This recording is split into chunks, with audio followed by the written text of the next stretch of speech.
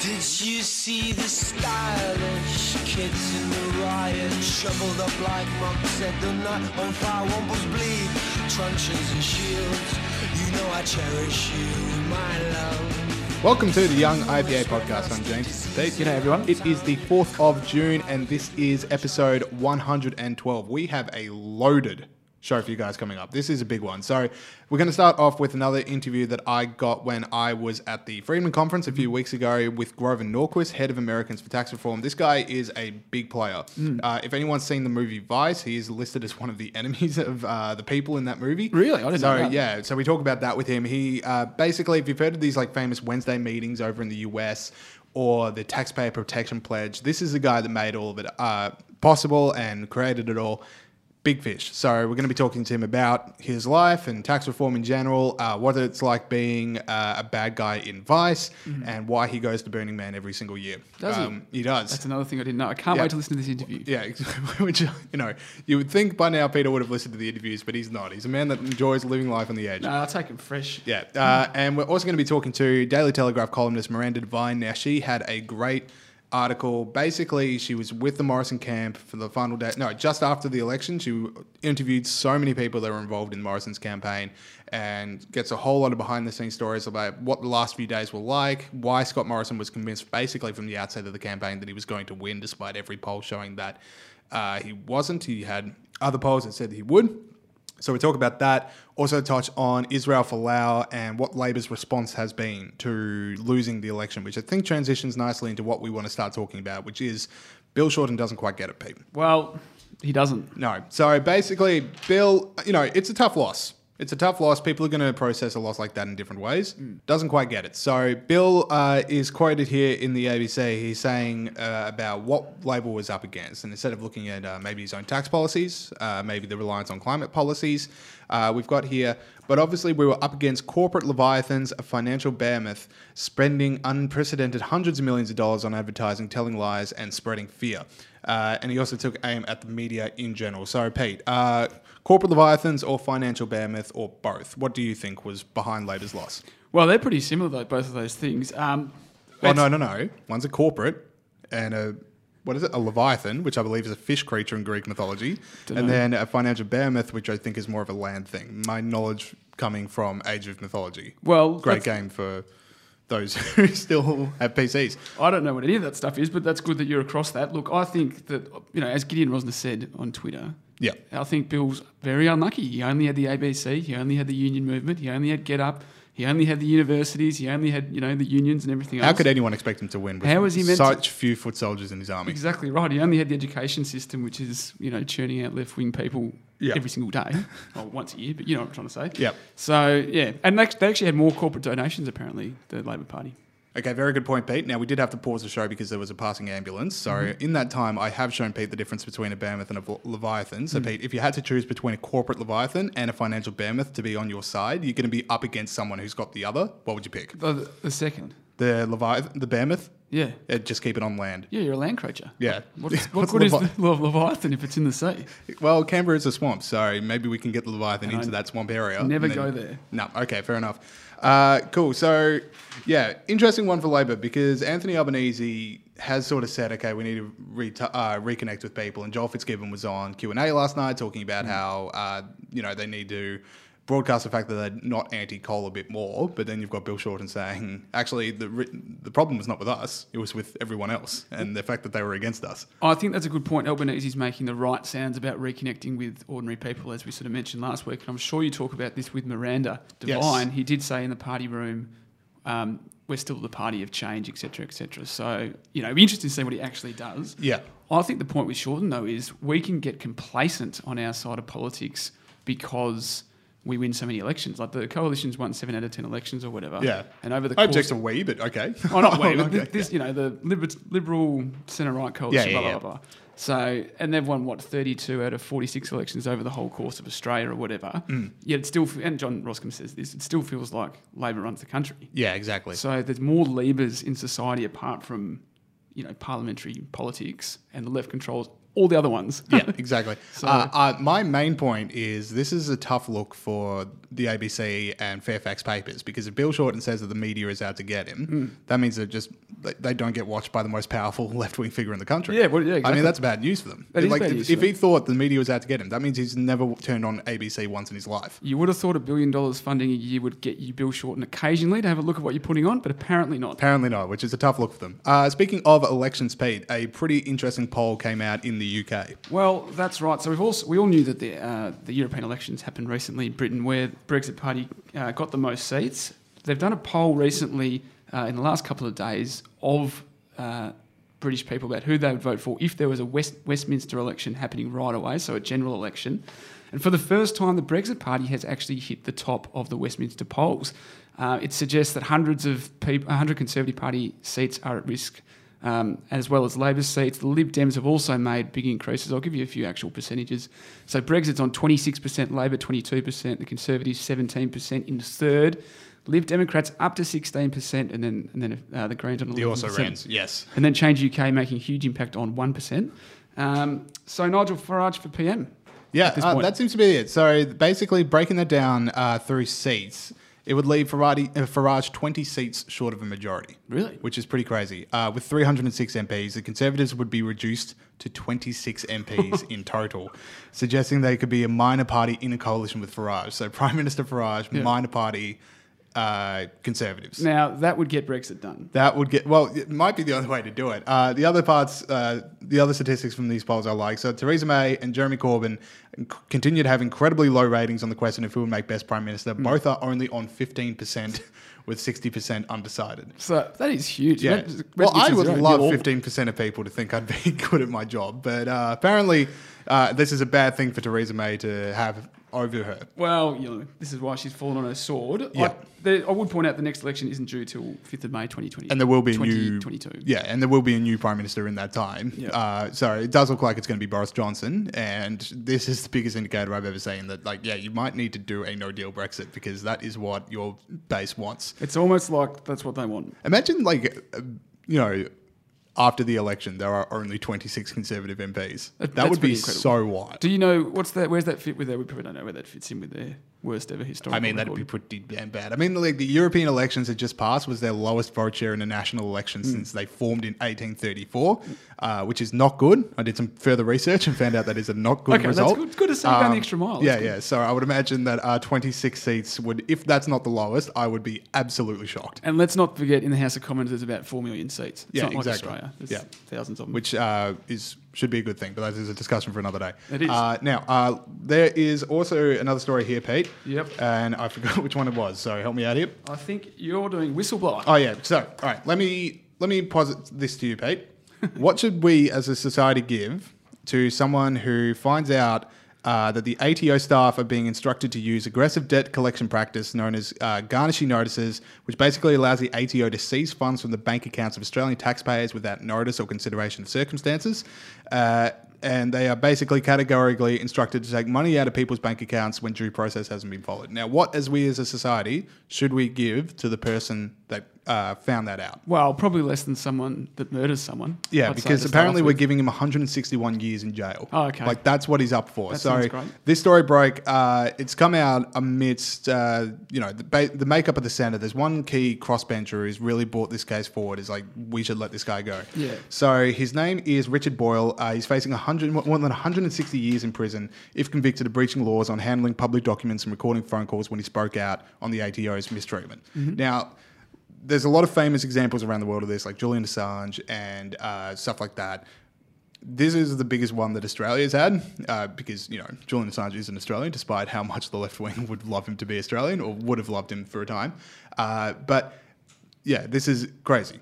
Oh, look, absolutely. The fact that this can happen to someone who's preventing Australians' money from being taken from them by the tax office in a pretty dodgy way is incredible. I understand there's state secrets and things like that, but this is a huge thing. The person you were talking about from the Centre Alliance Party, Senator Rex Patrick, is a big supporter. He pointed out that the ATO's internal inquiries following this guy's whistleblowing, found out that they were doing wrong things. They had 2 inquiries. They both found out he was doing the wrong thing. So the and fact he's that facing a jail term of 161 years. Yeah.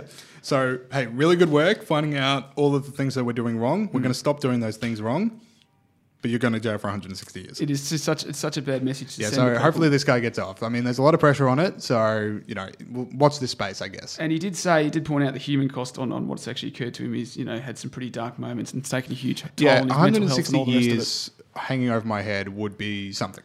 That's right. Yeah. They wouldn't. That's a long time, Pete. It is. It is a long time. So it took me a while for me to register what you were saying there. But yes, that is a long time. All right.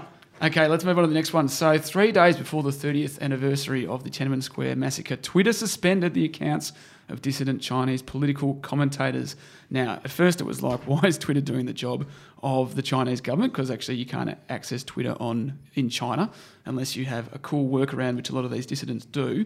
But then it emerged that it was in fact an accident. This hit more than 100 users, including human rights lawyers, activists and college students. Oh, it was an accident? Yeah, it was an accident. Oh, right. Yep. So you're skeptical? No, I'm just saying it was an accident. It was a complete accident that all these accounts got suspended. So you're skeptical. That's what this is. Well, don't get me in legal trouble, Pete. I'm just pointing out that it's. I just want to mention again that it was an accident. All right. Well, fair enough. But Twitter said these accounts were not mass reported by the Chinese authorities. This was routine action on our part. The Chinese government actually have what's called the Internet Police, which track down people that are on Twitter and make them delete their, profiles and delete all the tweets they've ever made, and I'm sure other stuff as well. But that's how chilling that is. Now, look, people sort of said, this is a terrible thing, and they're surprised by it. Look, Twitter is an authoritarian left-wing organisation. Who's surprised that they would act like the Chinese government? Yeah, exactly. Like, they've been shutting down people for tweeting learn to code. Yeah. This isn't a step too far removed. The Chinese government wouldn't stand for that. All right, over at ipa.org.au, head over there to keep up with what the IPA is doing. And it's basically been structured around 2 main things this week. So we've got a new parliamentary research brief and economic policy agenda for mainstream Australia. This is basically a document that Daniel Wild and Andrew Bushnell put together to talk about what the future of the economy should be in Australia. Like, what are the key things that make up a mainstream Australia? What are the key values, and how can we build an economic agenda to encourage those values? And also with a lot of minimum wage stuff this week. So you had Gideon Rosner talking about minimum wage and all the harms that it can do to society's most vulnerable. And then finally, you've got John Lloyd in The Australian talking about how the public service is so disassociated from the mainstream Australian values because basically everywhere in the country voted Liberal, except for Canberra, which was overwhelmingly Labor. So that disconnect and what that can mean for Australian society as a whole. Made a big splash, that one. It did. Didn't go down too well in Canberra. So that's it. Make sure you're also listening and downloading the IPA's Looking Forward podcast with Dr. Chris Berg and Scott Hargraves. They've got a really cool show for you guys coming up tomorrow. So, yeah, if you do like your analytical political fix, make sure you're downloading that one as well as this one. And if you are listening to both of those podcasts through iTunes, make sure you're leaving us a 5-star rating. Really helps us out with the show.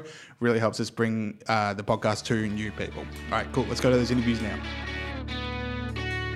Okay, we are now joined by Grover Norquist, the founder and president of Americans for Tax Reform. So we're coming to you live from the ALS Friedman Conference. So thanks again for Tim Andrews and all the people involved letting us hear. So Grover, you're famous for a lot of things. You've got the Taxpayer Protection Pledge, the Wednesday meeting. So why have you devoted your professional career to cutting taxes? I think cutting taxes is where the rubber hits the road on the size of the state, the power of the state, and the relationship between citizens and the state. If taxes are unlimited, then the power of the state over the individual is unlimited. If taxes are limited and controlled, then the power of the government over people is limited and controlled. So that's why that's the zone to fight in. Yeah. I'd say Trump's tax cuts recently are a huge victory for you and the sort of tax cut program as a whole. So what was your take on that, and what's the effect on the American economy been? Sure. The Trump tax cut was extremely helpful. We cut the corporate rate from 35%, which oddly enough was the worst in the world, higher than communist China, higher than Germany, higher than France, higher than Sweden, higher than everybody, down to 21, which made us competitive with the rest of the world. Not really good, but okay. But it was a big swing for the United States. We took individual rates for every American down. We took small business rates down. And we ended the tax subsidy for local government taxes by not allowing you to deduct most of your state and local taxes. So you feel your state and local taxes completely. There's no discount. This has led to strong economic growth, millions of jobs, 3% growth, whereas for the previous 8 years we averaged about 1.8%. So you saw immediately within the first year a dramatic increase, almost a doubling of the rate of growth in the United States. And so this tremendously strengthens the modern Republican Party. Trump's own personal numbers have greatly strengthened. People's view of the economy has greatly strengthened. The number of small businesses has jumped up. It's been very important. Yeah, and it's so fascinating to me that it's like a 35 to a 21% drop-off, which is so out of what Australia's talking about. Like, we're having these debates about corporate tax reform, which are just like fiddling around the margins. There's so much Australia could learn from the Americans on this. So what are some of the lessons that we should be taking? Well, I think dramatic reductions in the corporate rate give you growth that swamps any lost revenue from the lower rate. Second, look, the whole world is moving to lower rates. The United States was late to the game of taking the corporate rate down. When we were at 35% with Reagan's Tax Reform Act of 1986, we went down to 35 from 50. What was that all about? Well, that made us one of the lowest in the world then. The whole world saw how well it did for the United States, so they all went lower than 35. And we sat around for 30 years not moving. So we jumped to 21, and Trump and the Republicans have made it very clear they want to get to 15% next time we have an at-bat. Yeah, do you reckon that's a viable option? Yeah, I think it's very likely. If we get a Republican House, we'll get to 15%. That's fantastic. So there's so many good stories that get told once tax cuts happen. Like you were just talking about the jobs and like there's more money in people's pockets. Yet the idea of I'm going to cut your taxes isn't the most, it's not the best way for a politician to go away with in the modern day. So why are tax cuts so hard to argue for? Well, the establishment press generally takes dictation from government press releases, and so they always look at things from the government's perspective. That's why the press, the media, talks about a tax cut as costing money, meaning it costs the government. Now, taxes cost citizens, but they refer that as raising revenue. So you can tell the way the establishment press talks, they're standing in the shoes of the government, not in the shoes of citizens and taxpayers. And so they tend to belittle the idea of reducing taxes because it's their friends that get the government money, and they don't want to reduce that. The good news is, though, when people are asked whether they want higher taxes or lower taxes, people want lower taxes. Do they think they're too high taxed or not taxed enough? Overwhelmingly in the United States, people think taxes are too high. About 1% to 2% of people think taxes should be higher. Everybody else thinks they should be the same or lower. So it is a very winning political issue once you pull the trigger. Yeah. It's the weirdest thing to me is like when people say like it's increasing revenue. It's like the idea that all money is government owned. It's just whatever scraps they leave people to have by themselves, rather than all money is people owned. It's whatever they give to the government. Yes. The idea that the government is giving money to somebody if it cuts your taxes is the argument that when a mugger passes you on the street unmolested, he gave you your wallet. Fantastic. So yeah, it's such an interesting topic, but as well as not exactly getting into the public about it, it certainly doesn't get to young people enough. Like young people don't really vote thinking about taxes. They vote thinking about all these other issues like social issues. So why do young people especially need to care about taxes? Oh, because it's their future. If you don't start saving now, when you get to retirement age, you won't have the money you need. If you're taxed and regulated out of a job for 5 years and you don't really get going until you're in mid-20s, you just don't have as much money when you retire. You can't earn as much over your lifetime. It's very important to people to get into the marketplace early and start earning and learning. The other side of the Trump experience at the moment for America are the trade wars, and we're seeing a lot of talk about tariffs and what tariffs will be put in and what tariffs will be taken out. What's your take on all of that? Tariffs are taxes, tariffs are taxes, tariffs are taxes. American tariffs on goods from China are a tax increase on the American consumer, the American citizen. Chinese people do not pay the tariffs on goods imported to the United States. Americans pay that. Now, the president has said his goal is to use tariffs as a weapon to get the Chinese to reduce their non-tariff barriers. their tariff barriers, and their theft of American intellectual property. He's quite right that we need to readjust our agreements with China because they're cheating. On the other hand, we didn't really fully ever make the Japanese reform their behavior, and we benefited from lower priced goods from Japan, and eventually the Japanese had all this malinvestment from government spending, and they had a decade, almost 2 decades, of very little growth. China's about to hit the same wall. So I'm less concerned about China. The next 30 years, 250 million more Chinese will be over the age of 55 and not under the age of 55. So you're talking about an incredible slice of the workforce is going to be into retirement, and it disappears because China's not having as many children, they're not replacing themselves. I was never scared of the Japanese, and I'm less scared of China as a competitor to the United States or to the West, because at the end of the day, we are getting through. I mean, they've moved so far from Maoist communism that the distance to turn into Sweden or France is a lot less of a distance than the distance they've traveled. Yeah.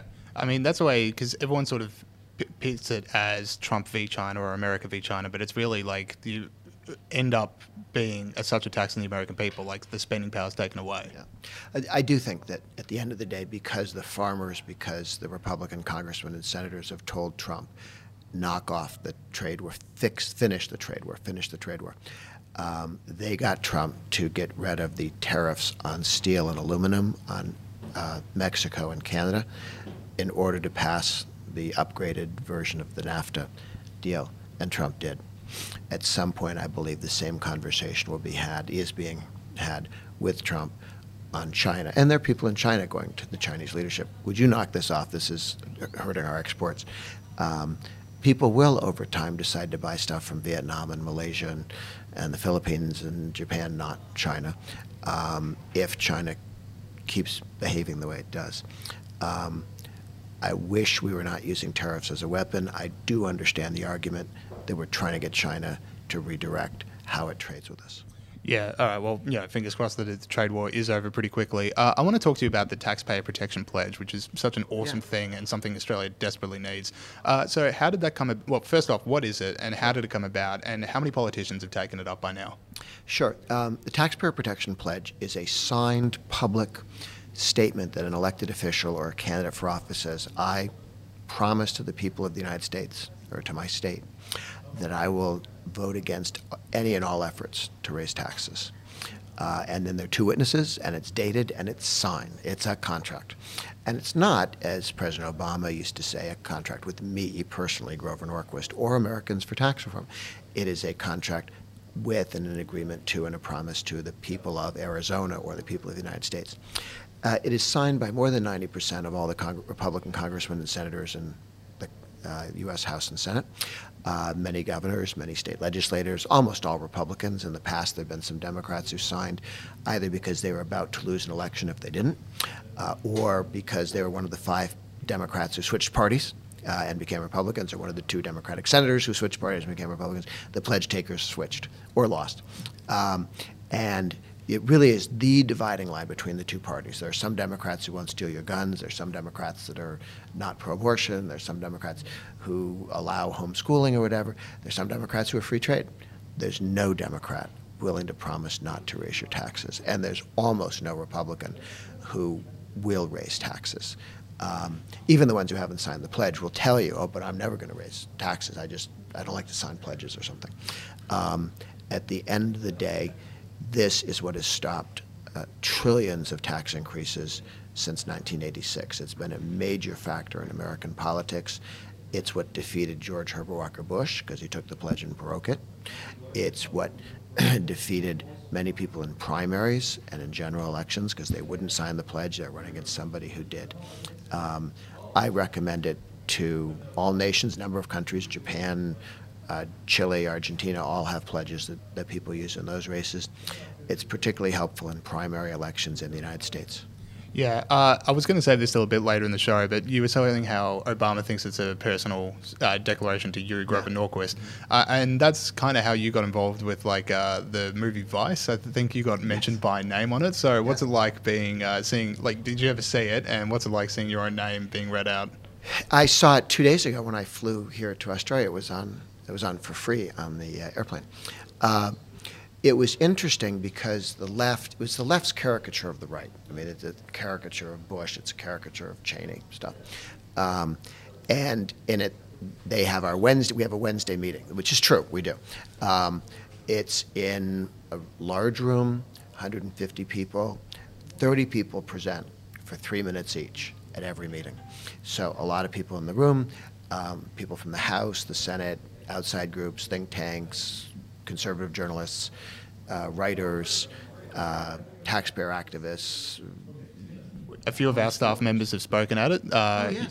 So we've had a few people. Australian state legislators, Australian members of parliament when they come over. We've had Australians working at Americans for Tax Reform. Tim Andrews was with us for a number of years. The goal is to get everybody in the Leave Us Alone coalition telling everybody else what they're doing. I need to know what the gun people are doing. I need to know what the Southern Baptists are doing. I want to know what the homeschool movement is doing, the legalized marijuana people. Everybody who's fighting for freedom, the vaping community, everybody who's fighting for freedom needs to be aware of their compatriots. Even they may not agree on every issue, but the guy who wants to go to church all day and be left alone, it has the same interest as a guy who wants to make money all day and be left alone. It has the same interest as a guy who wants to fondle his guns all day and be left alone. They want to be left alone. Okay? And each one looks at the other and says, that's not how I spend my time. It's not necessary that we agree what we do with our free time, but that we agree we should be left alone to do as we wish. And so freedom is not really divisible, and we need to make sure that everybody understands that your freedom to do whatever odd thing you want to do with your free time is up to you. And our job is just make sure everybody's free to behave as they wish, as long as they don't punch anybody else. So this center-right meeting has really allowed the center-right to, the people in that room represent 60% of the American electorate, everybody who voted for Reagan or would have if they were the right age. It is not the 150 most right-wing guys in town who all agree on everything. What's the point of that meeting? You want a meeting of people who are outward-facing, speaking to constituencies that are being brought into the freedom movement, not already in there for years and years. In 41 states, we have state versions of the meeting. A number of states have several meetings. California has 3, Florida has 3, Ohio has 3 meetings, and now 26 countries, including Australia, have similar meetings. I know that they're looking to set up a second one in Australia. I'm going through New Zealand, which has just set up a meeting, or reestablished a meeting. I'll be going to that in a few days. So it's wonderful to have not only across the United States, but throughout the world, meetings, and then we get together. We just had a meeting here with 8 different Asian center-right leaders. We've had other meetings where we bring all the Europeans together, people from around the world, and people say, well, here's how our center-right, our Leave Us Alone coalition is working in Argentina or Canada, or Poland, Britain, to see what works and how we can learn from each other. Yeah, the staff members from the Institute of Public Affairs who have spoken at the meeting, they come back and they can't talk about anything else for at least a few months. I mean, it is a massive, massive deal to a lot of people. What's been what's been one of your favourite moments at one of these meetings? Well, we had Ralph Nader come because he wanted to see it, because he'd heard about the issue. He wrote a book about how the left could triumph if they got all the billionaires on the left to work together. And what's kind of fun is I'm the bad guy in that movie. It's not a movie. It's that in that book. It's 1,000 pages long. I don't know if anybody's actually really read the thing. Maybe only Ralph Nader. Yes, that's right. But he left that and was quoted in the papers as saying it's like a Marine barracks, it's cold, it's brutal, because people would pop up and talk for 2 minutes about how they were advancing liberty. And if you hear 30 people talk like that, and then Ralph wanted to talk to us about fighting corporate welfare, which we agree on, and term limits, which we agree on. So there's some issues that Ralph Nader and I have worked together on over the years. Transparency, every dollar the government spends should be up online so you can see it on on a computer. That's largely accomplished in the United States, even at the local level. So those have been helpful. We had Al Gore come. He heard that Ralph Nader had been there, and he wanted to come. He was quite convinced if he spoke slowly and loudly enough, we'd understand the case for socializing the economy because of global warming. Yeah, it works for inconvenient truth. Climate change. Yeah. It was just before his movie came out that he came and talked. Yeah, he showed us some clips of it. And then he talked and took questions, and people got to ask their killer question of Mr. Global Warming. And they discovered that they didn't have killer questions. They had questions that were important, but he had learned how to, turn them aside. So people who had fantasies, if I could only ask this one question, that I would collapse the global warming guy. But I asked our friend, Vice President Gore, I said, look, if the angels came down and sat on your shoulder and said, it's not cooling, it's not warming, it's not changing, or man isn't doing it, you told us that global cooling was solved by doing 10 things like riding bicycles and using less energy and having taxes, and then global warming was solved by riding bicycles and using less energy and having taxes, and now global climate change is solved by the same 10 things you're supposed to do, and ride bicycles and walk and be vegan or something. If angels came down and stood on your shoulder and said it's not warming, it's not cooling, and man didn't do it, are there any of those 10 things you shouldn't do anyway? And before I had finished the question, he said, no, you should do them all anyway.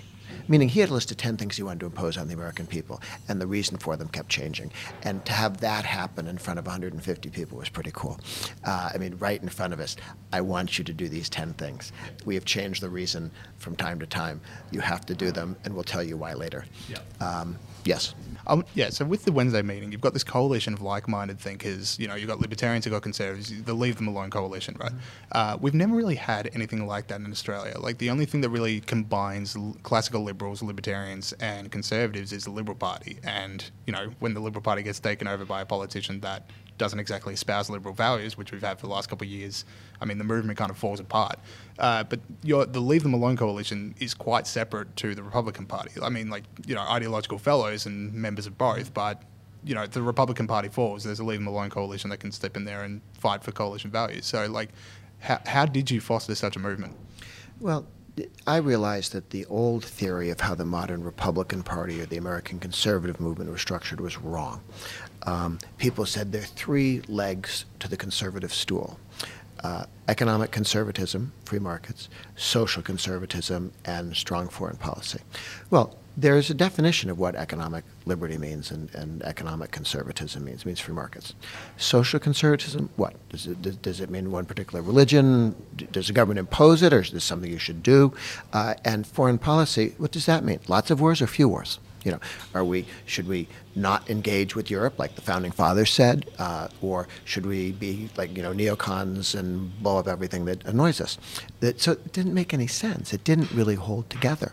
Now, when the nature of the Soviet Union made it clear that you were at daggers drawn for quite some time, that masked the fact that there wasn't a unified view of what foreign policy should be absent a country trying to kill you every day. When that went away, now what's our foreign policy? And there wasn't an agreement. Better, I said, is to look at it as a collection of groups that on their vote-moving issue, they want to be left alone. Homeschoolers, let me educate my kids at home. Private school, let me go outside the public school system. Gun owners, leave my Second Amendment rights alone. Small businessmen, don't regulate my profession, my small business, independent contractors, non-union workers who don't want to be forced to pay union dues. All the religious liberty people, this is why evangelical Protestants, conservative Catholics, Orthodox Jews, Muslims, and Mormons who disagree on who gets to heaven and why and how, and in other countries they kill each other, all want to be left alone. There isn't one of them who thinks, I bet we could make everybody be a Baptist, because nobody has a monopoly like that or could do that. So first choice might be everybody has to be my religion. Second choice is nobody tells anybody what to do. And that's the happy place we are in the United States with religious liberty. So if you ask the evangelicals questions like, do you think people in San Francisco act oddly on Saturdays and do you wish they wouldn't? Yes. Do you vote on that? No. What bothers you? I want to be left alone. I want to raise my kids. I want to transmit my faith to my kids. I don't want the government messing with me. So a lot of the social conservative issues are freedom issues if you just look at them right and go, what's the government doing to mess with people who care about traditional values, okay? It's not that the government has to impose traditional values. They just want the government not to upend their ability to raise their own kids and raise them as they'd like to. So that's why, somebody who wants to make money all day, somebody who wants to have his Second Amendment rights, and somebody who wants to go to church all day, they're not in conflict. They're allies. They're friends. They want liberty to do what they want to do. If you understand that, then the Leave Us Alone coalition is coherent. It's not in conflict. Just because people want to do different things with freedom does not mean they're going to fight at all. Not in a political sense. I mean, they might want to argue all day about what you should do to go to heaven, but that's a personal issue, not a political issue where the government has any role. And so that understanding means you're constantly looking for new groups, vapors, homeschoolers, 1 million people who drive as independent contractors for Uber and Lyft and things like that. They didn't exist 15 years ago. Homeschoolers was illegal 40 years ago, and in 48 states they were illegal. You go to jail for homeschooling, educating your kids at home. Now it's legal in all 50 states. So you find new issues that matter to people and bring them in. And then the Republican Party, which is also at the meeting, because they're a part of the broader Leave Us Alone coalition, not the whole thing, but they're a part of it. And people can move in on a particular issue and then decide if they want to get involved in campaigns or electing people or running for office themselves. Then the vehicle for political action is the party, not the coalition necessarily. And you get funneled through the coalition into a party and that understands I have to leave everybody alone. And if I have a new idea, you check, does that step on anybody's toes in the Leave Us Alone coalition? And I know whenever somebody brings me some interesting idea, I look around the room, I say, does this step on anybody's toes? Am I missing how this messes with somebody or doesn't? And if it doesn't mess with anyone, then it's a welcome addition to the movement. And you want to bring them in and work with them.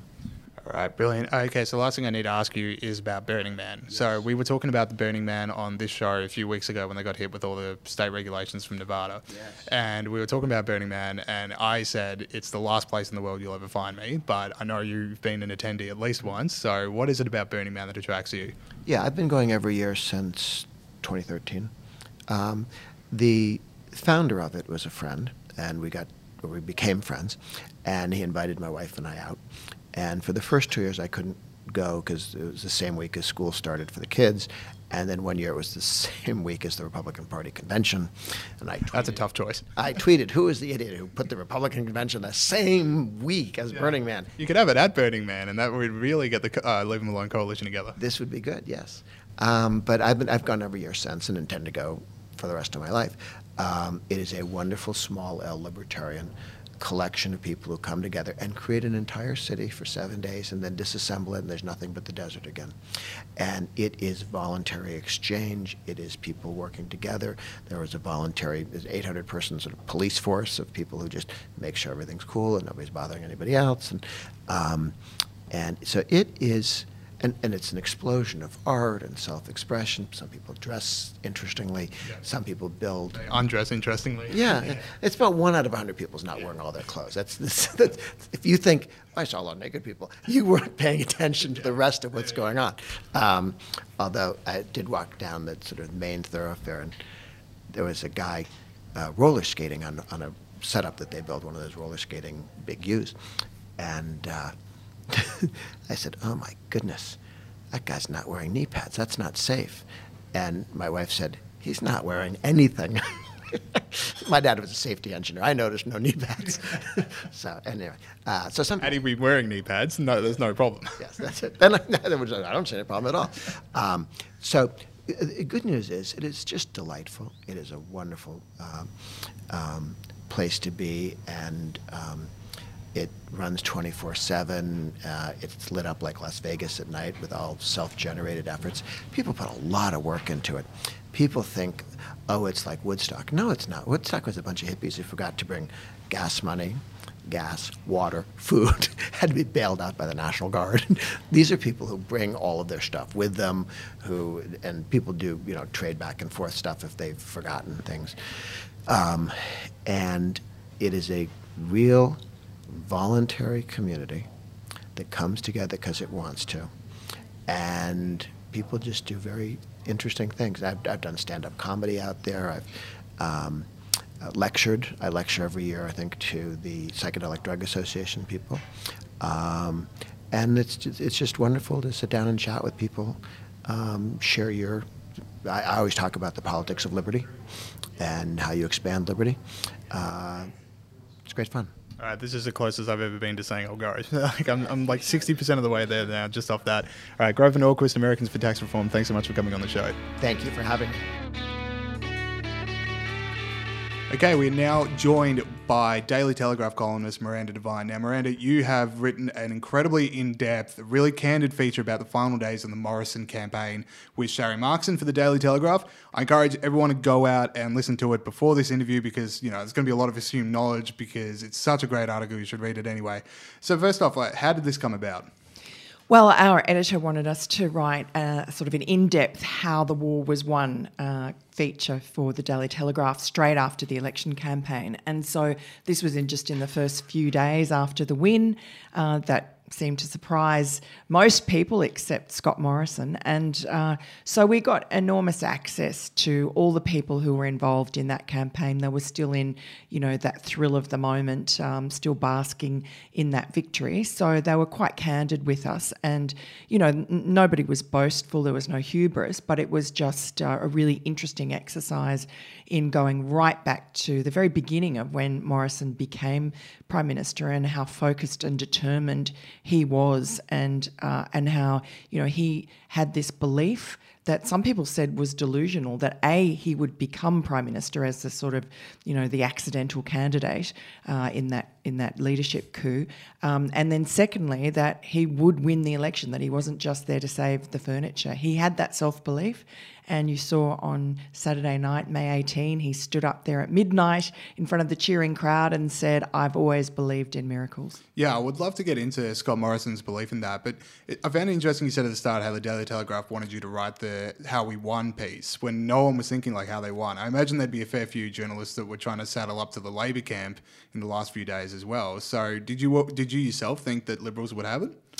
Well, we were asked to do that after the win. So, after the win. Right. But you're right. Yeah, look, I travelled on both the Morrison and the Shorten buses, and you sort of got that inkling from the ground that Bill Shorten was not being well received, especially in the sort of places that he was making out were his heartland. There was a Fremantle, there was a shipbuilding yard where there were a whole lot of quite grumpy, sullen workers in high-vis vests and hard hats who were all assembled out to listen to the great man, and yet they were not at all interested in what he had to say. And some of them told me afterwards they weren't going to vote for him. He was just another union organiser come in to sort of gee up the blokes, is what they said, and he never delivered anything, has never done a day's work in his life.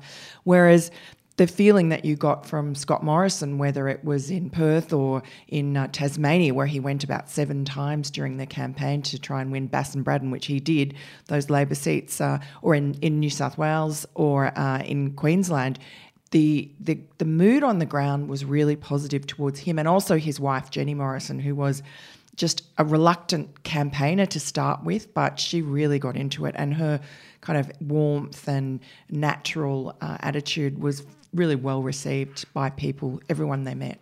Yeah, so because it took me till about 8:30 on election night before I started to think the Liberals would have it. So you thought from talking to people, you thought things were looking pretty good for them. Yes, and also I'd been talking to their strategists during the campaign who were talking through the marginal seat polling that they'd been getting from day one. They were pretty confident that there was what they called a path to victory. I mean, it all had to go right. There was no guarantee. No one was thinking it was in the bag. But it certainly wasn't the lay down misère for Bill Shorten that Newspoll and most commentators were saying. They were quietly confident. It was just whether or not they were going to get enough seats to form government in their own right, or if they were going to have to, as the night before the election, Scott Morrison was confident that he would form government, but at that point he was saying, well, it might have to be with the help of 2 crossbenchers. Surprisingly, Andrew Wilkie was one of them, but he and Scott Morrison have an unusual friendship. They really quite like each other. Yeah, that was a weird one out there where it's just like, it's Bob Catter and Andrew Wilkie, which would be the buddy cop movie to save all buddy cop movies. But anyway, that's another thing I wanted to talk talk to you about was every poll was saying Labor was winning, and then after the election, it's like, well, how do we do polling? But the Texter stuff was consistently showing the Liberals win with a chance. Like, what were Texter doing differently that they were able to predict it right, but that none of the other giants were able to? Well, I don't really know. I mean, he talks a lot about, the quants and the numbers, and they've been doing it for a long time. They were just out in those marginal seats, and then they would send the data overnight to London, where it would get crunched by their quants, and then it would come back in the morning. And they had, they were consistently correct. For instance, they had, after the budget, the Back in Black budget, their primary vote bounced to over 40, which of course is the threshold for winning. And then from about January, this was Josh Frydenberg had spent the whole of his Christmas break writing these pungent economic articles, and Scott Morrison had been going around the country just being normal everyday dad, having a holiday with his kids, writing articles in the Daily Telegraph that were read by the so-called quiet Australians. He was just quietly getting on with business and slowly building his brand. And so by the end of January, their primary vote was up to 42, 43, and it didn't really leave that winning threshold for the rest of the campaign. So meanwhile, you had Newspoll, for instance, which is now run by Galaxy, which was also surprisingly doing the Labor Party polling, and there's some talk that, that was a real conflict of interest. But, if you notice, the published news polls have got enormous margins of error, 2.5%. They have small sample sizes. Really, a movement of 1 or 2 points is meaningless, and yet the media, all of us, have gotten into this habit, which I hope now is broken, of treating every tiny little point and half-point move as if it's some momentous indication of public sentiment when it's just within the margin of error. Yeah, absolutely. Just to go back to the articles that Scott Morrison was writing, you mentioned one which was just talking about how he spent his holiday just going down and surfing. And you put that forward as like, this is the kind of thing that made Scott Morrison really stand out. So why did that article really stand out to... why did that article really connect with voters, do you reckon? Well, look, it was part of his whole everyman pitch to Australians to say that I'm just like you, I'm a family man with a mortgage. And that really worked. This was an article where he went to Shoalhaven Heads with his family. He tweeted pictures of himself, put on Facebook of, they had the trailer in the back with all the beach paraphernalia that families have. He talked about having fish and chips, for dinner like anyone else. So it was just part of him pitching himself as not the top end of town, as Bill Shorten had been, and Labor was going to pitch. They still had the same pitch that they had against Malcolm Turnbull, who was not an everyman. And so the top end of town rhetoric, which worked against Malcolm Turnbull, just fell flat with Scott Morrison. And he was at pains to show that he was just an everyday guy and that he understood people's concerns, that it was about aspiration and it was about not being told what to do by government. And, he just focused on the economy, being a competent economic manager, because they knew from Texter's polling that that was the number one, what's called equity or positive in their brand. Their number one negative in their brand was, of course, chaos and dysfunction, disunity from all the years of infighting. And, that was what Labor kept on hammering every single day. I don't think there was a day that I didn't hear Bill Shorten talk about chaos and disunity. But what Scott Morrison did very early on was very clever. He decided to neutralise that negative by going into the party room, and it was very difficult for him to extract this, but he managed to change the rules so that no leader can be dispatched, no prime minister can be dispatched by the party other than through an election. So that kind of neutralised that attack, and that's what he did. He was very clever, very on message. Anytime he's out in the field during the campaign and that issue was raised, which it often was, he would just say, we've changed the rules, and then he would pivot immediately to, this is a choice between me and Scott and Bill Shorten. You're going to have each one of us for 3 years because both our parties have learned the lesson and we've both changed the rules. You're stuck with us for 3 years. And that was the other part of his pitch. Do you want me or Bill Shorten? Because the big positive that they had was that Scott Morrison's personal brand consistently was way above Bill Shorten's. Bill Shorten was well known after 6 years as opposition leader and disliked by the public, not trusted. So that was a big plus. So all Scott Morrison did, it seems easy now, but he's just stayed on message. It was taxes, taxes, taxes. Labor's going to tax you to death, and bill, bill, bill. Yeah, awesome. So one thing I definitely got out of your profile was that Scott Morrison is a man that enjoys a game of pool. There's a great photo of him playing pool. There's reference to a debate had at 10:30 on election eve whether to go back to a pub and play some more pool. Now, I know you weren't with him for that, but you were on the campaign trail. Did you see his pool game? How seriously does this man take his pool? Look, he is the most amazing sports guy, but he's not that good at pool. That's about the only thing that he didn't really excel at. But, you know, you saw him there in Corangamite at Torquay doing lawn bowls, and he just scored. He just did the first bowl. He scored something that's called Kissing the Kitty, which I'm told is like a hole-in-one in lawn bowls. Every time he picked up a ball or kicked a ball or played cricket or any type of sporting event, he seemed to manage to do extremely well. And I asked his wife about that. Even, for instance, when he had to toss a coin in those 3 debates, he always won. Oh, that's how... He was a very lucky. And I said to his wife, and she just said to him, she like totally in love with him still, having met him when she was 12. But she says, look, he's always good at everything. He's always won everything he's done. I can't beat him in any contest, and he's very competitive. Right, okay. The other one I want to ask you, so you go out of your way, you and Shari in this article go out of your way to describe Yaron Finkelstein as bespectacled and John Kunkel as bald. Like, they just references to these things. What do those guys do to you? No, it's just to try and, we're trying to write 6,000 words in a very short period of time and trying to enhance it with a little bit of colour. So that's just a cheap adjective. What do we know about John Kunkel? Bald. All right, let's go with that. Well, it is the most obvious feature that he has when you bump into him. Fantastic. All right, let's move over to Labor. So you had an op-ed in the Daily Telegraph last week saying how Labor lost because it went woke. And you single out Emily's List. Now, what is Emily's List and why is it emblematic of Labor's mistakes? Well, look, Emily's List is something that the Labor women sign up to, and then they get money, and like most of them are signed up to it, I think 3/4 of them. And if you sign up to Emily's List, that's really the only way to get ahead in the Labor Party. And you sign up to it, you sign up to abortion on demand. So it's saying, they're all very proud of themselves that they now have 50% females representation in the parliamentary party, but it's only a certain type of female. It's a woman that subscribes to their extreme feminist rhetoric. And, I don't think that shows diversity at all.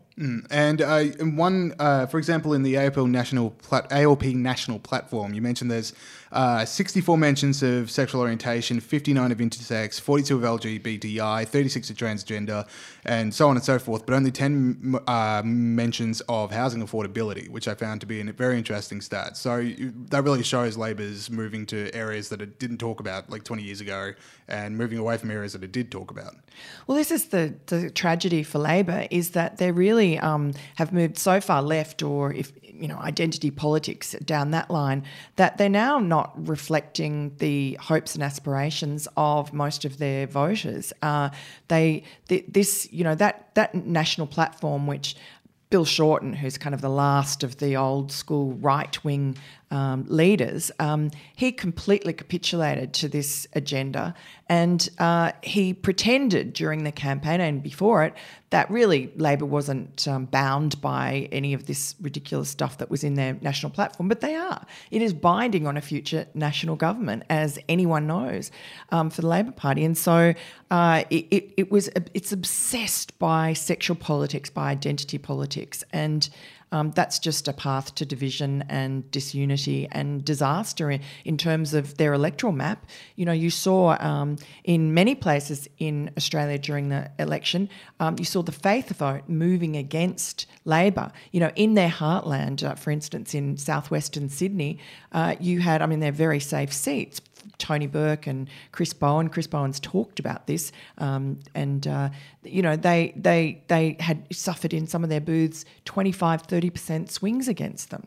And these are booths where people were disgruntled about the same-sex marriage vote, but even more disgruntled about the fact that since then it seems that their religious freedoms have been eroded, and all they got from Bill Shorten was, oh, well, you're a knuckle dragger, cave dweller, you're a hater that crawled out from under a rock. You know, insulting half the electorate. 40% of people, of Australians, voted against same-sex marriage. Insulting half the electorate is not a recipe for electoral success, as we saw from Hillary Clinton and now from Bill Shorten. I'm actually going to have to disagree with you because I thought it was quite clear that corporate leviathans and a financial behemoth was the reason that Labor lost, so not any of these other reasons? Yeah, that's right. He's found a new reason. Yeah, he decided not to listen to Chris Bowen. But look, there were a number of reasons that they lost, and the faith vote was part of it, but really it just showed how out of touch they were, that Labor has lost sight of what its core values were, what the party was founded on by, during a shearers' strike in outback Queensland, that homelessness and, wages and all the things that they used to care about, what you thought of as Labor core values, seem to have been jettisoned in favour of this very fringe agenda, rainbow agenda, whatever you call it, which it doesn't solve any problems. Yeah, this talk on religious freedom leads me to the last thing I want to talk to you about. So the Israel Folau issue. So people listening to the show would have heard me and Pete talk about it in the past, and if you don't, So what's your take on it all? Like, is this a free speech issue or is it a breach of contract issue? Well, I mean, it's a freedom of religion issue. This is a man who is a devout fundamentalist Christian, and he has quoted the Bible on his Instagram, and he has lost his job for it. And that sends a chill through all Christians. I mean, especially in rugby, where the majority of their players are, Pacific Islanders, and most of those are devout fundamentalist Christians like Israel Folau. And, I can't understand how badly Rugby Australia handled this. We now know that Raylene Castle told the sponsors like Qantas that Folau was going to be sacked before Folau knew. We now know that she sent a draft copy of the email that she was putting out to say that she was going to sack Folau. She sent a draft copy to Qantas for their approval before she sent it. So this is Rugby Australia absolutely kowtowing to, a few corporate virtue signalling woke merchants who have no right to do that to the game. I mean, it's really terribly destructive to the game and to Israel Folau himself. A very scary thing to do. This was the Israel Folau matter was the sort of drumbeat in the background of the election campaign. It didn't come up so much. I mean, it did in one debate, and then the dying days of the campaign, I think in desperation, Bill Shorten tried to bring it up to sort of trip up, use it as a wedge issue against Scott Morrison, who's a devout Pentecostal Christian, saying to him, you haven't said whether you think that homosexual people will go to hell. And of course, Scott Morrison said, well, I don't think that. But, outrageous that it should be dragged into the campaign as if somehow Christians who believe in the Bible are automatically bigots and homophobes. Yeah, if you start bringing that up in the final days of a campaign, your campaign is not doing too well. No.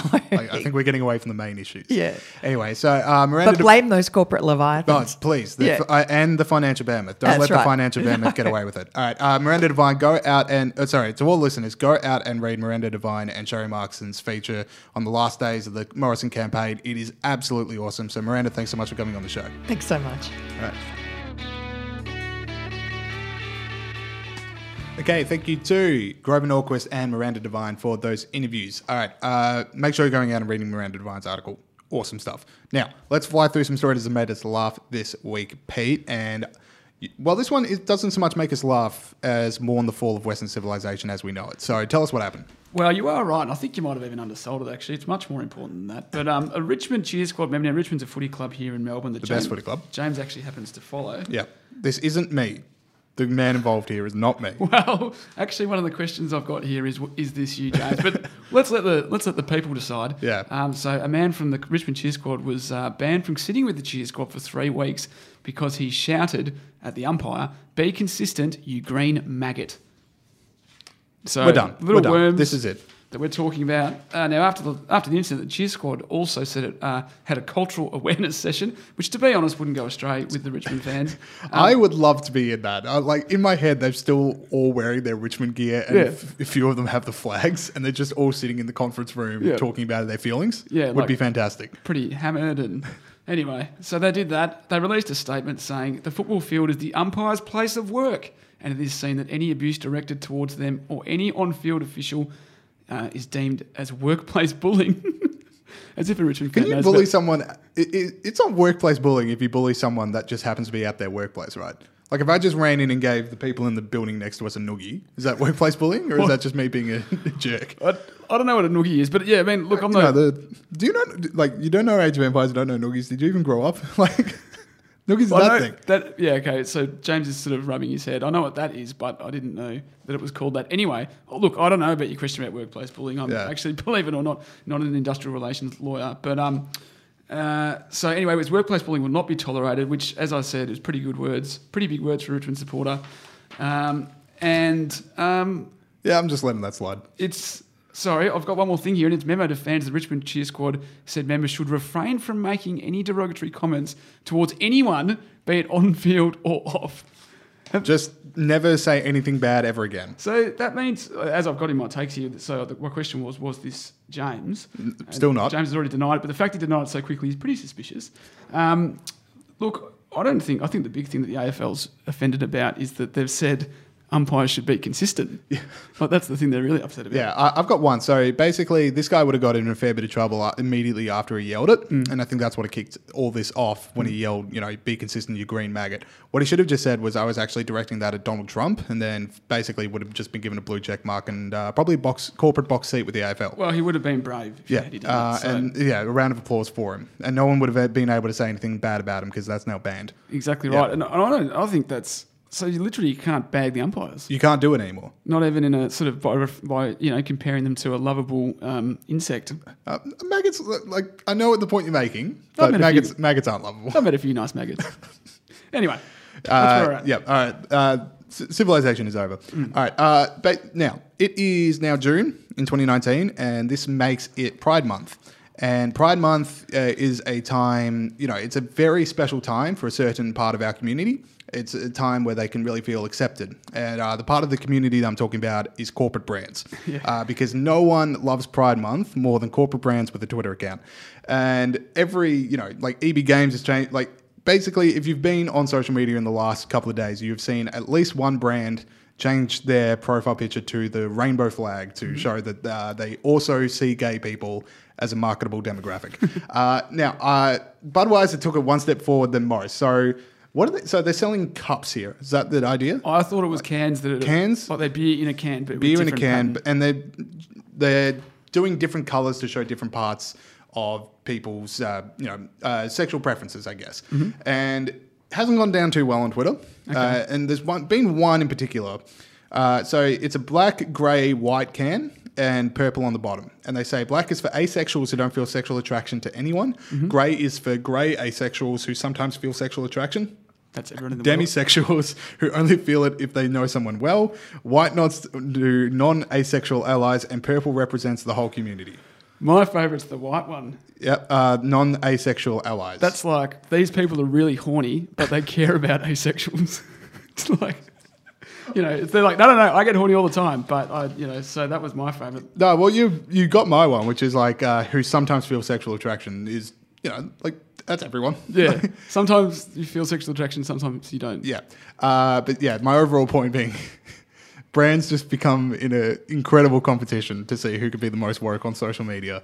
And Budweiser this year, Budweiser gets to wear the trophy is the one that went a bit too hard. Well, they should. I've actually got another good one here, James, which is very similar to the first one. Magenta is for same-sex attraction. Blue is for blue is for attraction to genders other than your own, and lavender, a mix of the two, represents attraction to your own and other genders, though some interpret it differently. Though some interpret it differently. Yeah. So we're just doing this. Every combo in the world, but in case we've missed any, some interpret it differently. Yeah. So because you just know there was going to be someone with a Twitter account that just goes, well, I can actually this one, and just go, your definition there. Yeah. It's not up to code. They could just put that in. For Yeah. anyone. Just say this beer is for every single demographic in the world equally. There you go. Yeah, look, to be honest, if they just bunged a few rainbow flags on a few cans of beers, Yeah. I'd say, good on them, because gay people do get discrimination in a lot of communities around the world, but feels to me that they've overcomplicated the matter. All right. Now, let us talk another thing that's happening right now, which is Donald Trump has touched down in London. Sorry, I'll skip forward. Yeah, no, Donald Trump the Don has landed, as they say. They don't say it, but he has. Peter's been saying it. Yeah. So he's gone to London. He's been waiting for a state visit to the UK for his whole presidency, right? Yeah, an official visit, get to meet the Queen, all that stuff. Blah, right. blah, blah. I don't know if he's been waiting for it. It's not like I'm not dealing with any of these other things until this comes through. He's been looking That's out the ultimate sign of validation. Yeah, yeah. Until I meet the Queen, this has all been for naught. That's all right. That's right. So Sadiq Khan, the Lord Mayor of London, has come out and written this big piece in The Guardian about how, we shouldn't speak to Donald Trump as Britain, and even though it's an important relationship, Donald Trump's a fascist. And, blah, blah, blah, blah. He's got a few quotes in there, which is pretty funny. Obviously, everyone went to town on the fact that Sadiq has missed out on a few crucial state visits to the UK where he's remained silent, such as Xi Jinping, who's done a few dodgy things, as being in charge of China, the Saudi prince. And also, he defended Louis Farrakhan, the anti-Semitic American coming to Britain. So that was, it's all coming out now, Sadiq. Yeah. So that didn't go well for him. Yeah, so I don't know if you saw Donald Trump's response to what Sadiq Khan has been saying. I was just getting to that. Okay, cool. Take us away. Okay, so Trump, just as he was landing at Stansted, said, referred to Sadiq Khan as a stone-cold loser. I don't know what he means by that. That's sort of leaving... He's mincing his words there. Probably means loser? Yeah, probably. Yeah. And he goes on in a... I don't think it's a compliment. It's not a compliment. He goes on in a subsequent tweet to say, Khan reminds me very much of our dumb and incompetent mayor of NYC, de Blasio, who has also done a terrible job. Yeah, which is such an all-time sideways snipe. Like, de Blasio's just going about his day and suddenly, Jesus. Yeah, for once, Trump's saying what he thinks on Twitter. Yeah. So, look, that's what's happened. There's meant to be a protest with 250,000 people in London coming up. Interesting you should mention the protest, Pete, because the protest has also heralded the return of possibly the world's most overrated thing, which is the Trump baby. Oh, yeah, the Trump baby. That Trump baby, people make it out to be the biggest balloon in the history of the planet. Yeah. It is like 2 people wide. Is it? Yeah. If you see it on the ground, it is a very, very small thing. Yeah. Well, so every article that gets written about the Trump baby, like I saw the Museum of London wants to put in their political section, like the Trump baby. You have no idea how crappy this thing is. If it was like it could engulf a street and, one finely thrown paperclip could envelop a suburb of London in this like deflated baby, then we can talk about museumizing it. Until then, that's the present tense of being put in a museum. Okay. Until then, I'm not spending any time on it while people are getting torn to pieces in far north Queensland. Yeah. Nah, look, it's just up there. It's up there with the witty banners, like massively overrated. Yes. What else did I have here? Oh, look, I liked it. Sadiq Khan, he tackles the big issues. It was his government that said that cycling in London was too white, male and middle class. Yeah. So this guy speaks truth to power. Yeah, he does. Has he done anything about the surge in knife crime? Oh, look, I don't know, but that's... Has he done anything about London overtaking New York as the murder capital? That's not important, James. What's important is that... Trump babies and cyclists. There's too many fat old white blokes riding bikes around London. Anyway. All right, cool. Last story we got here. So the Indian elections just came through. So we talked about that briefly in Hey, What Did I Miss last week. Make sure you subscribe to that. One story that's come out, Pete, which was a little sad. It did go viral. It was a little sad. An independent candidate from the Indian state of Punjab managed to make himself known around the world after a video of him crying and telling a reporter that he only received 5 votes in the recent Indian general elections despite having 9 family members. Oh, that's pretty brutal. It's a tough one. Now, there is a happy ending, so we should point out this because we are about to make fun of this situation and we don't want to sound like jerks. Happy ending, the guy actually gets 856 votes, which I've been told through Google research is actually a fair amount for this. Like this, that guy's overshot expectations. Yeah. Maybe people saw the clip and then voted for him just to be like, come on, man, you got it. But anyway, he gets 856 votes. Yeah. We don't know, but likely that includes his 9 family members. We can't rule that in or rule that out at this stage. So, happy ending. But, Pete, this leads me to my first question. Okay. Could you guarantee that your entire family would vote for you? Nah, probably not. My brother wouldn't vote for me because he's a troll. But And then he'd send you a photo of you yeah, not nah, voting for you. didn't like your platform. But I think that I could get a few mates to vote for me. I could get more than 5. Of course, we had Fraser Anning with 19 votes. Yeah. So I mean, who's got only 19 mates? Yeah, That's the question. Like if I went for the election, I'd get more than 19 votes. I'd get 43. I want the full list of people. Okay, I'll get you that list. At the end of the show. Cool. All right, did you have anything on this? Because I had another follow-up question. So we should point out that Neetu Shutarunwala is illiterate. So he's a literate independent candidate and got 856 votes, which is a great effort. His family did come out and make a statement which says he has complete support from the family and everyone, including our uncles and the extended family, has voted for him, said his brother. So they did vote for him. Yep. And the journo jumped the gun. That was going over the board by saying extended uncles. It's just like, you have no idea how much our family supports this guy. Yeah, Like, yeah. There are uncles that have never met him Yep. that would definitely vote for him based on how loving our family is. Doth protest too much, whatever that saying is. Yeah. Surely a couple of them would have said, I'm sick of Neetu, I'm not voting for him, he's an idiot. Now, well, Pete, speaking of family voting for each other, I like to think of us as a podcast family. Okay. Now, would you vote for me? Well, it would depend what your platform was, all the rest of it. All right, well, Probably. chilling. But I mean, A chilling indicator. because I don't want to be on the wrong side of history. Like, you could go on and do anything in the future, and I'm on record saying I'd vote for you. You got to be careful in this day and age, James. All right, well, this is a schism. And Pete and I are going Would to you vote for me? See you guys next week. I'll cherish you, my love.